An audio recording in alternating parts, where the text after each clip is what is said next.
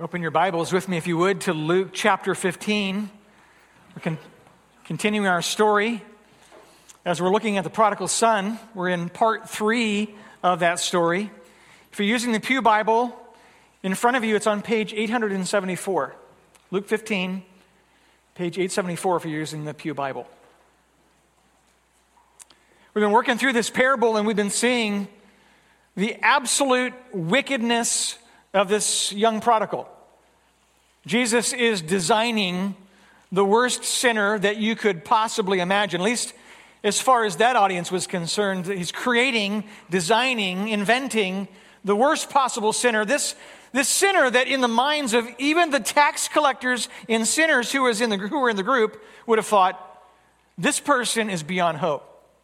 This person certainly is irredeemable. There's no way that this individual could ever come to a place of enjoying or receiving the blessing or the favor of God. He is too far gone.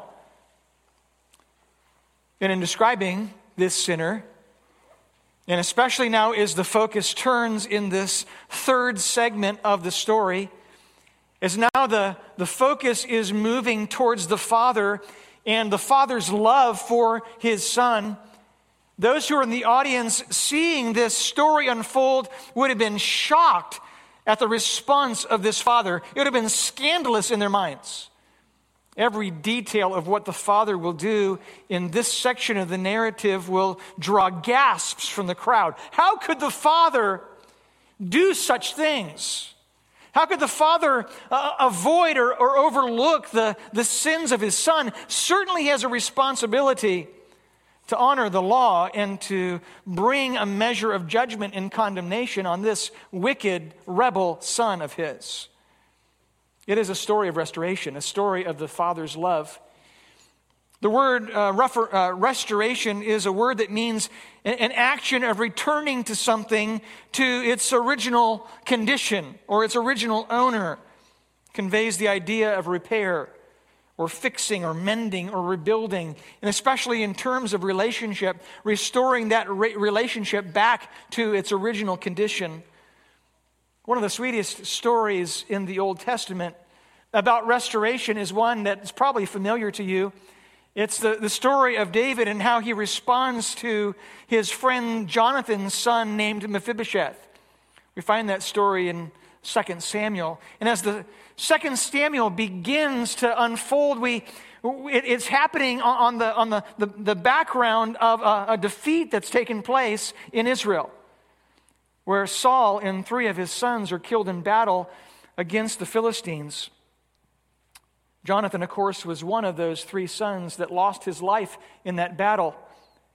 God had promised Saul, because of the wickedness of his heart, in kind of stepping outside of the explicit commands of God and crossing the boundaries, as it were, in terms of making a sacrifice that he had no business making as a king.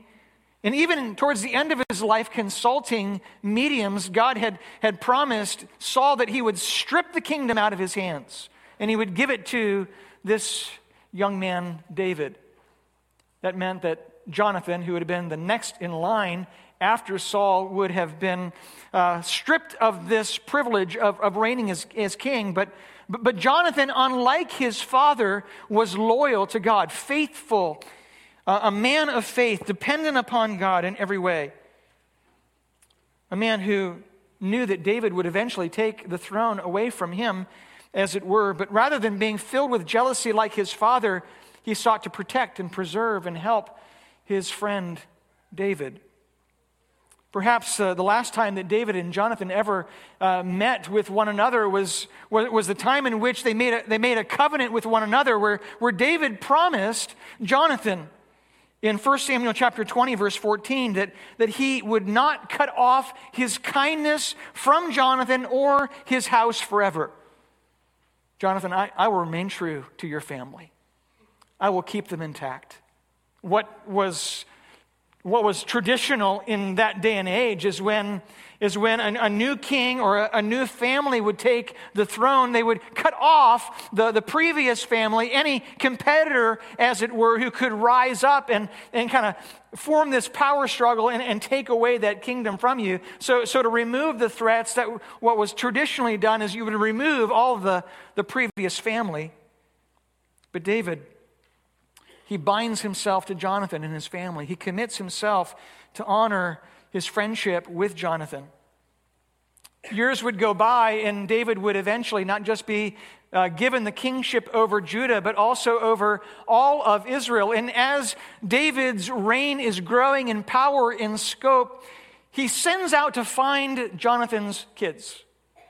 And he hunts down a servant of Jonathan and Saul's family named Ziba, and he says to Ziba, "Find for me the family of Jonathan so I can show kindness to him." Ziba, who is this servant, points out that one of Jonathan's sons named Mephibosheth is hiding out, has been hiding out during the entirety of his life in a place called Lo-debar, which means no word or no communication.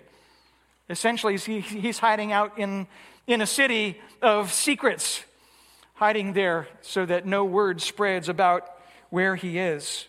David sends for him, and we find this touching scene where Mephibosheth throws himself down at the mercy of David.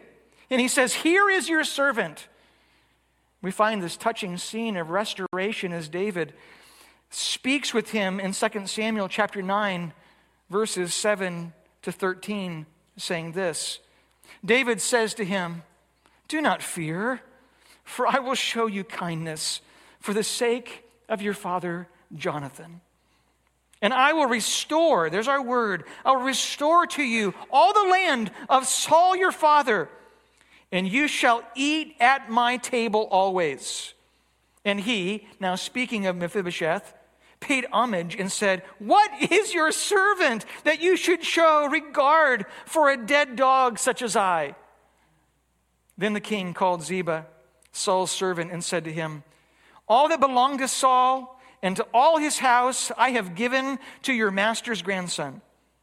And you and your sons and all your servants shall till the land for him and shall bring in the produce that your master's grandson may have bread to eat. But Mephibosheth, your master's grandson, shall always eat at my table." So Mephibosheth ate at David's table like one of the king's sons. And Mephibosheth had a young son whose name was Micah. And all who lived in Ziba's house became Mephibosheth's servants. So Mephibosheth lived in Jerusalem, for he ate always at the king's table. Now he was lame in both his feet. Here is this reject from Israel who, in the cultural point of view, should have been cut off and cut down. And David not only restores to him the lands and property of his father, but has him sit at his own table. This beautiful story of restoration. And of course, Mephibosheth, recognizing his place as one of calling himself a dead dog. "What is your servant that you should show regard for a dead dog such as I?" He understood his place before David and all of the blessings that David would give in showering him and restoring that which was his grandfather's and his dad's. It provides a true picture for us of the parable that Jesus is sharing. This figure in our story, this character who comes into view, the compassion of the Father, his benevolence, his grace, his restoration of this Son. All of this points to the extraordinary love of this Father for his wayward Son. As we work our way through this passage this morning in verses 20 to 24, but kind of moving back to verse 17 to kind of fill out this story and its context for us, we're going to look at the spotlight that is now shining on the character of this Father. The Father's character will come into view as we look at this story. Really, he is the main character of this story. He's a representative for us of Christ and his love for the lost. Notice in verse 17 of Luke chapter 15, it says this, "But when he came to himself," speaking of the prodigal, he said, "How many of my father's hired servants have more than enough bread, but I perish here with hunger? I will arise and go to my father. I will say to him, Father, I have sinned against heaven and before you. I am no longer worthy to be called your son. Treat me as one of your hired servants." His view of his father comes into focus. As he now comes to his senses, we find he came to himself there in the opening phrase. In other words, he came to his senses. He came to a place of understanding. The clarity, the light is finally shining through the darkness of his heart. This time of solitude and desperation, of being alone, of being in a place of great need and having no one to help him, he's finally coming to the place of recognizing not only his condition and that he brought this on himself, but he's beginning to see for the first time the wonder of the Father in whose home he lived for all the years of his life. He had taken it for granted, this benevolence of his Father, the protection of his home, both physically and spiritually. He had come to resent his Father. He had come to want his own freedom, to be able to spend his life on his own pleasures. He wanted no accountability, or so he thought, until it finally led to this point, this life of ruin.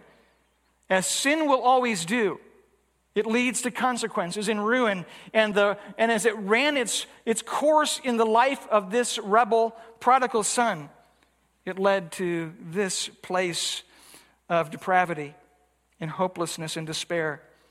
Proverbs 13:15, Solomon writes this of unfaithful people. "Good understanding wins favor, but the way of the unfaithful is hard." It's the truth of every life that spends itself in running away from the standards that God has set. The way of the unfaithful is hard. In coming to his senses, he decides to go home. He's come to realize that he is to blame for his own situation. He's come to recognize that all of the things that he has come to experience are not his father's fault, they are his own fault. And in Luke 15, verse 18, in his clarity of thinking, he says, "I have sinned against heaven and before you."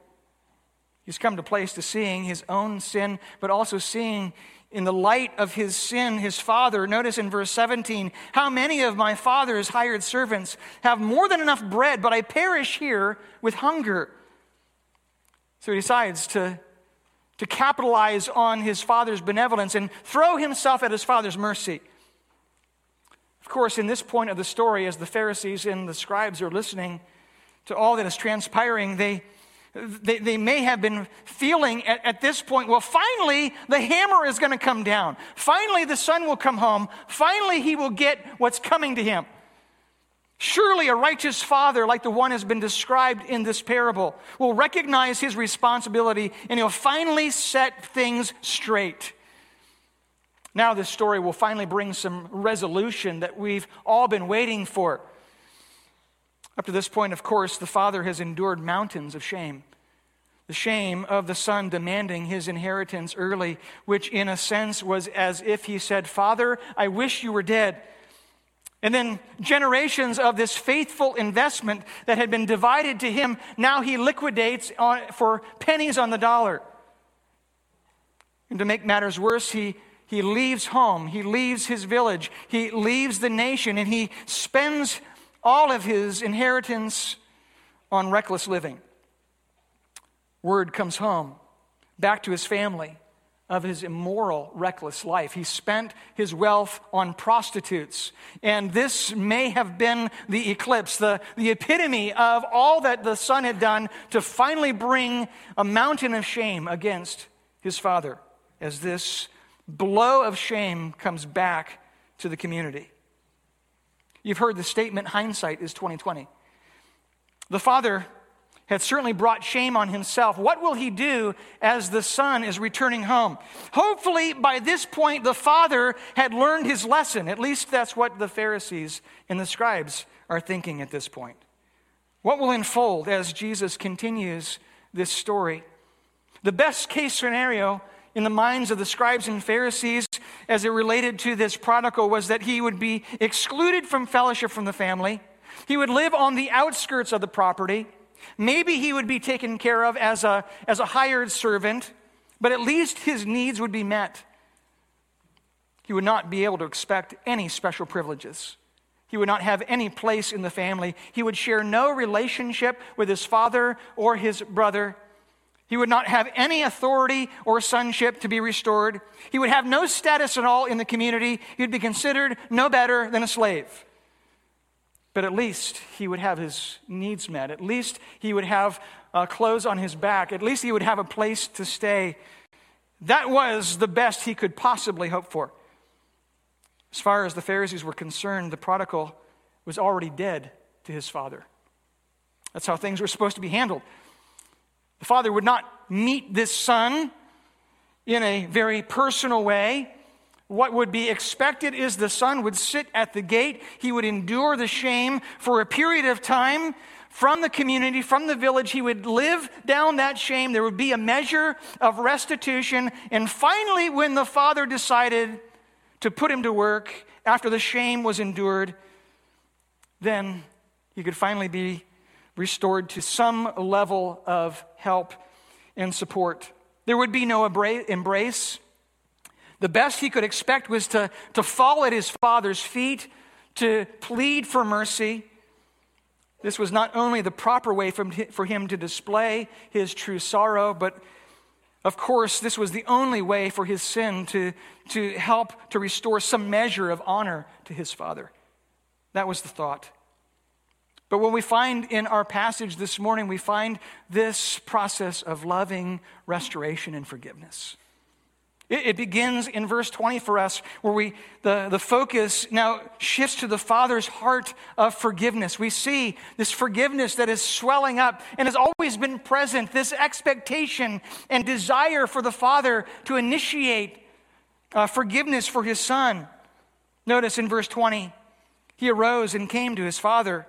But while he was still a long way off, his father saw him and felt compassion and ran and embraced him and kissed him. We see this father's readiness to forgive. His readiness to forgive. This father's pursuing love, ready to forgive at the first signs of repentance. He sees his son coming over the horizon, still a far way off, and his heart is ready and eager, and he takes off and bolts for his son because his desire for forgiveness and restored fellowship. All of this, of course, was driven by compassion. Notice, the father saw him and felt compassion. There's a Greek word that refers to the bowels, these inner parts of your body, and where the deepest parts of emotion were thought to come from. This pity and compassion that is so representative of the Savior's ministry. All throughout Christ's ministry, he's seen as one who is full of compassion. Matthew chapter 9:36 puts it this way. When he saw the crowds, speaking of Jesus, he had compassion for them because they were harassed and helpless like sheep without a shepherd. And then in Matthew chapter 14, verse 14, we find, when he went ashore, he saw a great crowd and he had compassion on them and healed their sick. This father is a reflection, a representative of the Savior who is full of compassion. And in compassion, it drives him to initiate forgiveness in this son. It was a love that was the hallmark of this father's entire life. Nothing had changed in the heart of the father. Nothing was different about the father's desire to extend love and kindness to his son.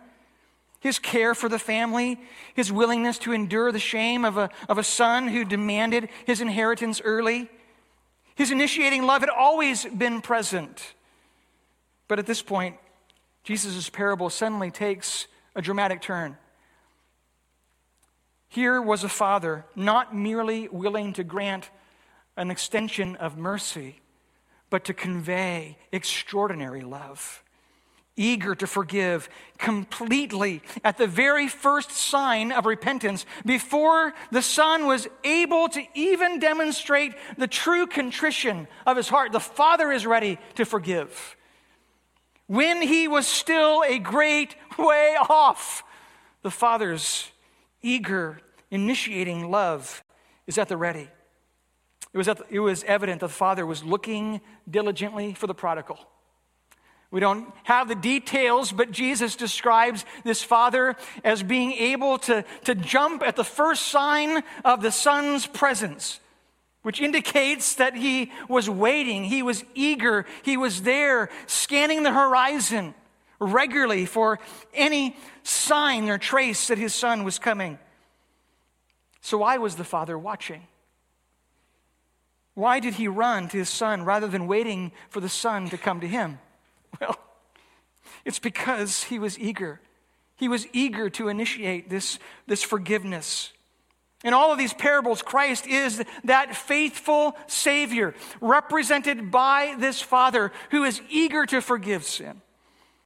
Next, we see his willingness to endure the shame. His willingness to endure the shame.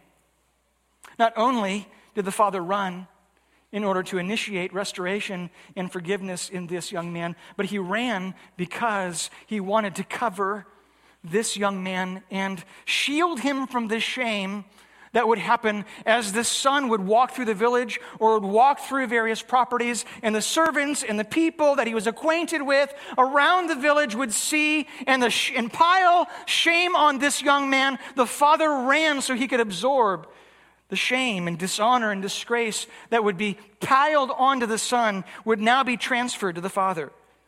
The Father himself would bear the shame and take the abuse instead. It says he arose and came to his father, but while he was still a long way off, his father saw him, felt compassion, ran and embraced him and kissed him. The father's actions of running to the boy and embracing him before he even came all the way home was a shameful breach of decorum. Running was for little boys. Running was not for dignified men. In the Oriental culture, the Middle Eastern culture, the Oriental elder, it was beneath his dignity to run because it suggests that he is not in control of his time or resources, as one commentator puts it. He says also this: he would have humiliated himself by pulling up his long robes and baring his legs as he dashes out to greet his son. According to an ancient document, the nobleman is known by his gait, which means by the slow, dignified pace that beholdens his stature in the community. For any dignified man of this notoriety within the culture, to run would be to relinquish all of that honor and dignity in the culture and to embrace the shame of running. The father gathered up the hem of his robe and took off in the most undignified way. Even Bible translators have had difficulty translating this passage, one commentator says, because of how out of place this translation would be. Instead, they put "he hurried" or "he presented himself." But literally in the text, it is "he ran." It wasn't until 1860 that translators began to translate this text this way. Literally, he ran. It was too humiliating. It was too impossible for someone of this stature to run in this way. Most of us would see this as a sign of tenderness. But for the Pharisees who were listening to this story, they would have seen this as scandalous. The father, in effect, positioned himself between the boy and the shame that would be levied against him. When the father reached the wayward son, he couldn't contain his affection. Notice, we find he ran and embraced him and kissed him. Literally in the text, as he fell on his neck and kissed him. And this word for kissed, he kissed over and over and over again. This outpouring of affection and emotion for this son who's finally come home. The tenderness of the moment. His son is finally there. Maybe those of you who have lost a child in a store, or lost a child at the park, or lost a child somewhere, in that frantic desperation of trying to track that child down. You're moving through the aisles. You're looking around and trying to find them in desperation. Your mind is going crazy with the potential of all the terrible things that could happen. And then finally you turn the corner, and there he or there she is, weeping, and you run to embrace and to pick them up. The emotion of that moment is almost too hard to describe, and that's the kind of emotion we find in our story. That moment of embrace and tenderness as the father falls on his neck and kisses him repeatedly. MacArthur says this in his book: he took the boy's disgrace completely upon himself, emptying himself of all pride or dignity, renouncing his fatherly rights, not caring at all about his own honor, and in an amazing display of selfless love, he opened his arms to the returning sinner and hugged him tightly in an embrace designed partly to shield him from any more humiliation. It is significant. The father was already granting forgiveness before a word ever came out of his mouth. Does this not sound like our Savior? He says, Father, I've sinned against heaven. This is verse 21. I've sinned against heaven, and before you I am no longer worthy to be called your son. He had rehearsed these lines over and over again from the pig pen and all the way home. He's rehearsing these lines. He's ready to spill it out. His father cuts him off mid-sentence. Forgiveness was ready. It was willing. It was eager. It was coming from this father. Son, believing the best case scenario, to return as less than a slave and just as a hired servant, is now enjoying the benefits of a forgiving father, a loving father. How could a notorious rebel like the prodigal son simply be let off scot-free? Whatever happened to righteousness? Certainly that's what the scribes and the Pharisees are thinking about this point. What about the law? What about justice? What about giving this son what he deserves? The law demanded absolute perfection. Sin always demands consequences. And the Father could not overlook this sin. Just like God the Father can't overlook our sin, every sin must be paid for, and it's only paid for in the person of Jesus Christ. Jesus, who paid the price for sin on the cross, rose again to extend to every one of us the invitation of eternal life through faith in Christ and forgiveness of sins. The same was true for this young son. God's forgiveness does not dismiss sin as irrelevant and forgotten, but instead transfers that punishment to Jesus. The Father, as a representative of Christ, received the injury and the shame and the scorn and disgrace that was intended for the young son. The Father absorbed it on his behalf. Jesus is teaching about heaven's forgiveness and uses this story to point to himself, the one who forgives sin. If we confess our sin, he is faithful and just to forgive our sin and to cleanse us from all unrighteousness. Have you enjoyed and experienced the forgiveness of sin that only comes through Jesus? As we move into verses 22 to 24, we find more about the Father in terms of his lavish generosity. His lavish generosity. Notice, but the father said to his servants, bring quickly the best robe and put it on him, and put a ring on his hand and shoes on his feet, and bring the fattened calf and kill it. Let us eat and celebrate, for this my son was dead and is alive again. He was lost and is found, and they began to celebrate. We find the father's gifts of restored sonship. 3 of these gifts that come in succession.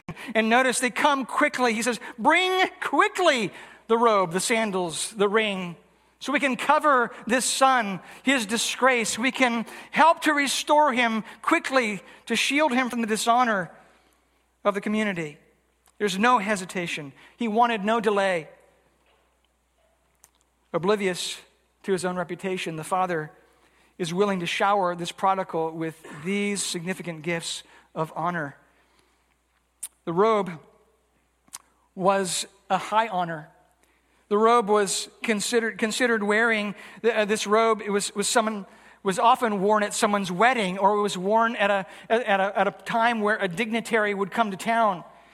It was a special robe of great significance. Giving the robe of honor to even a good son was considered out of the ordinary. But here he is, the father, giving this great honor of this robe to his son.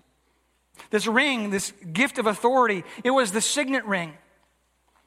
The ring was pressed into melted wax, and the legal authority of the family was represented in the image of that ring. No longer are you a rebellious adolescent. In giving him this ring, you are now considered a full-grown son with all the rights and privileges of sonship in this family. Of course, this is what Christ has done for us, as we find in Ephesians 1:3. Blessed be the God and Father of our Lord Jesus Christ, who has blessed us in Christ with every spiritual blessing in the heavenly places in Christ. The honor of being called a child of God. The honor of being a part of God's family. The gift of God's grace to us. And then we come to the sandals, which was a gift of sonship. The sandals, while they may seem like the least of these gifts, was meant to demonstrate the significance of sonship within the family. Because hired servants and household slaves never wore shoes.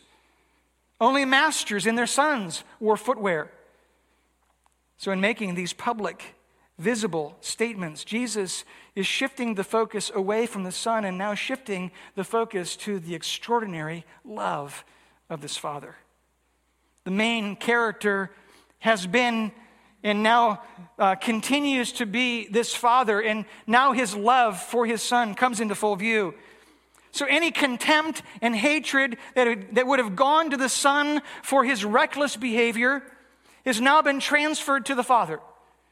Any blame that they would have given to the Son for his reckless, ungodly behavior is now transferred to the Father. If there's any disapproval, if any disgust that would have gone to the Son, now it's transferred to the Father because of his warm acceptance of his Son and restoring him back to full sonship within the family. In verse 23, we see the Father's call for a celebration. The Father's call for a celebration. This will be important because in the next several verses, we're going to find this word celebration used 4 times. Every time it is used by the Father, it's used in conjunction with his celebration with his sons, with his family. Next week, we're going to see celebration used by the older son, independent of his family. The Father desires fellowship. The Father desires friendship with his family. And so he's called for a fatted calf, which is literally a grain-fed calf, to be killed. It would have been an animal used for a special feast, conditioned and fed over a 5 to 7 month process, and in order to get it to the place of being used for a celebration. A big celebration like a wedding or some special individual coming to town. And so even in the midst of a famine, when food was scarce, this father is giving this calf grain and corn in order to fatten him up for the potential of a feast. And now he's using this calf in this special way to celebrate his son's return. Such a calf would have weighed between 500 to 700 pounds. And as you can imagine, that kind of meat would be shared with the entire community. The thought would be that the entire village would participate in this massive celebration that would happen for days. It appears the father decides to honor this wayward son. We're not sure why he had this fattened calf on hand. But whatever the reason was, this was more important. The town is asked now to fellowship, to come to this celebration. The town is asked now to participate in the joy of the Father, which harkens back to the earlier parts of Luke chapter 15, where, remember, the shepherd who receives his sheep and the woman who receives her coin, she asks the rest of her friends and neighbors to fellowship with her. The Father is doing the same. In doing this and asking the village and the community to participate, he is essentially asking them to affirm his actions towards his Son. So if they felt any spite towards the Son, and now felt spite towards the Father for his disregard of what should have been the natural course of action according to the law, if they felt any judgment towards the Father, now in being asked to join this celebration, they're being invited to participate in this celebration and affirm the course of action taken by the Father. Failure then to affirm the Father's actions was now an offense towards the Father and not the Son. And now the community would need to choose to respond to the Father. It would affect their relationship with him, their business interactions with him. So what exactly was this party celebrating? One commentator says, in effect, the celebration was really in honor of the Father's goodness to his undeserving Son. The Father is rejoicing not because the Son was worthy, but because he had now had the long-awaited opportunity to forgive and restore the Son who had so badly dishonored him and brought him so much grief. The celebration was not for the Son or the worthiness or the celebrating the worthiness of the Son, but to call the village and those who were living there to celebrate the abundant and extraordinary love and grace of the Father. The Father is in the spotlight. As we would expect, Jesus should be in the spotlight. He's the center of our worship. He's the reason why we're saved. He is the reason why forgiveness happens. It's not because of the worthiness of us, but because of the worthiness of him. And finally, we see in verse 24, the Father's Son is restored. For this my son was dead and is alive again. He was lost and is found. And they began to celebrate. The Father's acts of restoration were only punctuated by his words. The ceremonial presentation of the gifts was just a mere gesture, but his words of affirming this transition of his Son from being dead and now alive, from being lost and now found, is descriptive of this transformation in his life. Of course, the scribes and the Pharisees are wondering to themselves, how is this possible? How can the Father reward the prodigal so lavishly? How can this man permit the prodigal son to enjoy the same goods, the benefits, and privileges as the son who stayed home? The elder son should have received the signet ring, should have received this special robe. The elder son should have enjoyed the privileges of sonship. Think of it, the boy is instantly brought into experience the same rights and privileges as the son who never left home, who never once rebelled. It was as if the journey to a faraway country and the spending of all of his inheritance and the wasting and squandering of it on prostitutes never happened. And that's what forgiveness is all about.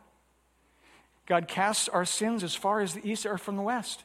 He's placed them on his Son, Jesus Christ, who paid the debt for sin and wiped them away for those who believe in him. So what is the message for us as we conclude our time together? Is the picture of God's lavish grace. I'm reminded of Romans chapter 5, verses 6 to 9, that says, "For when we were still without strength, in due time Christ died for the ungodly. For scarcely for a righteous man will one die, yet perhaps for a good man someone would even dare to die. But God demonstrates his own love towards us, in that while we were still sinners, Christ died for us. Much more then, Having now been justified by his blood, we shall be saved from wrath through him. Why is it that when we see ourselves, and why we even maybe share the gospel, we point out the fact that God so loved the world, which means that we have some inherent value that's worth rescuing. But if we see ourselves in light of the prodigal, who was totally unworthy, and we see ourselves in light of Romans chapter 5, verses 6 to 9, we will see ourselves as those who are without strength, meaning we're helpless to save ourselves. We are worthy of death, not worthy of forgiveness or kindness or mercy from God. And so for God so loved the world is not to point to the fact that he was loving an object that was worthy of its affection, but to point to the wonder of the immense and extraordinary love of God, that he loved even those people. How did God love the world? They were sinners. They were enemies of God. They were hostile towards him. They spent their life on all the wrong things. They departed to a far country. They wished their father was dead, and yet the father's love pursued them. Yet the father was willing to restore them. The father was willing to forgive. That's the message of the prodigal son. That's the message of the father's love for us to experience and understand this morning. And when we come to terms with what the love of Christ actually means for us, it should press us in to greater love and devotion for him. As we see the immense, extraordinary, indescribable love of Christ, it should drive us in to want to devote our lives in worship and service and affection to him day by day. How easy is it for us to just go through the motions of the week, to kind of lose touch with all the things that really matter, to be wrapped up in even the joys of a Super Bowl like tonight, and to be so distracted? I'm not saying that Super Bowl is wrong. I plan to watch it, okay? But so many of those things distract us from the most important love. Because I think we've lost grips with the fact of what we really deserve. We really don't understand the extraordinary love for Christ, that Christ has for us. And so we really don't give a rip of showing love to him.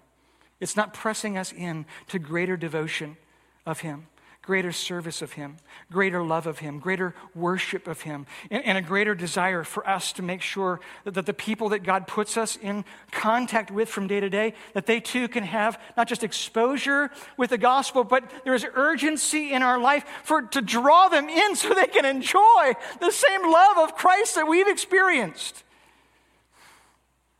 May God help us to understand our true reality. May God help us come to our senses, just like the prodigal, of seeing ourselves for who we really are and seeing the benevolence of a kind, gracious Father who is eager to initiate restoration and forgiveness. I trust that you've experienced that. And if you haven't, I would just encourage you to come to the front when we're done with our service. I'd love to invite you and welcome you to enjoy the benefits of salvation and forgiveness that only happen through Jesus Christ. May God help us to represent Christ faithfully in this world. God, we need your help.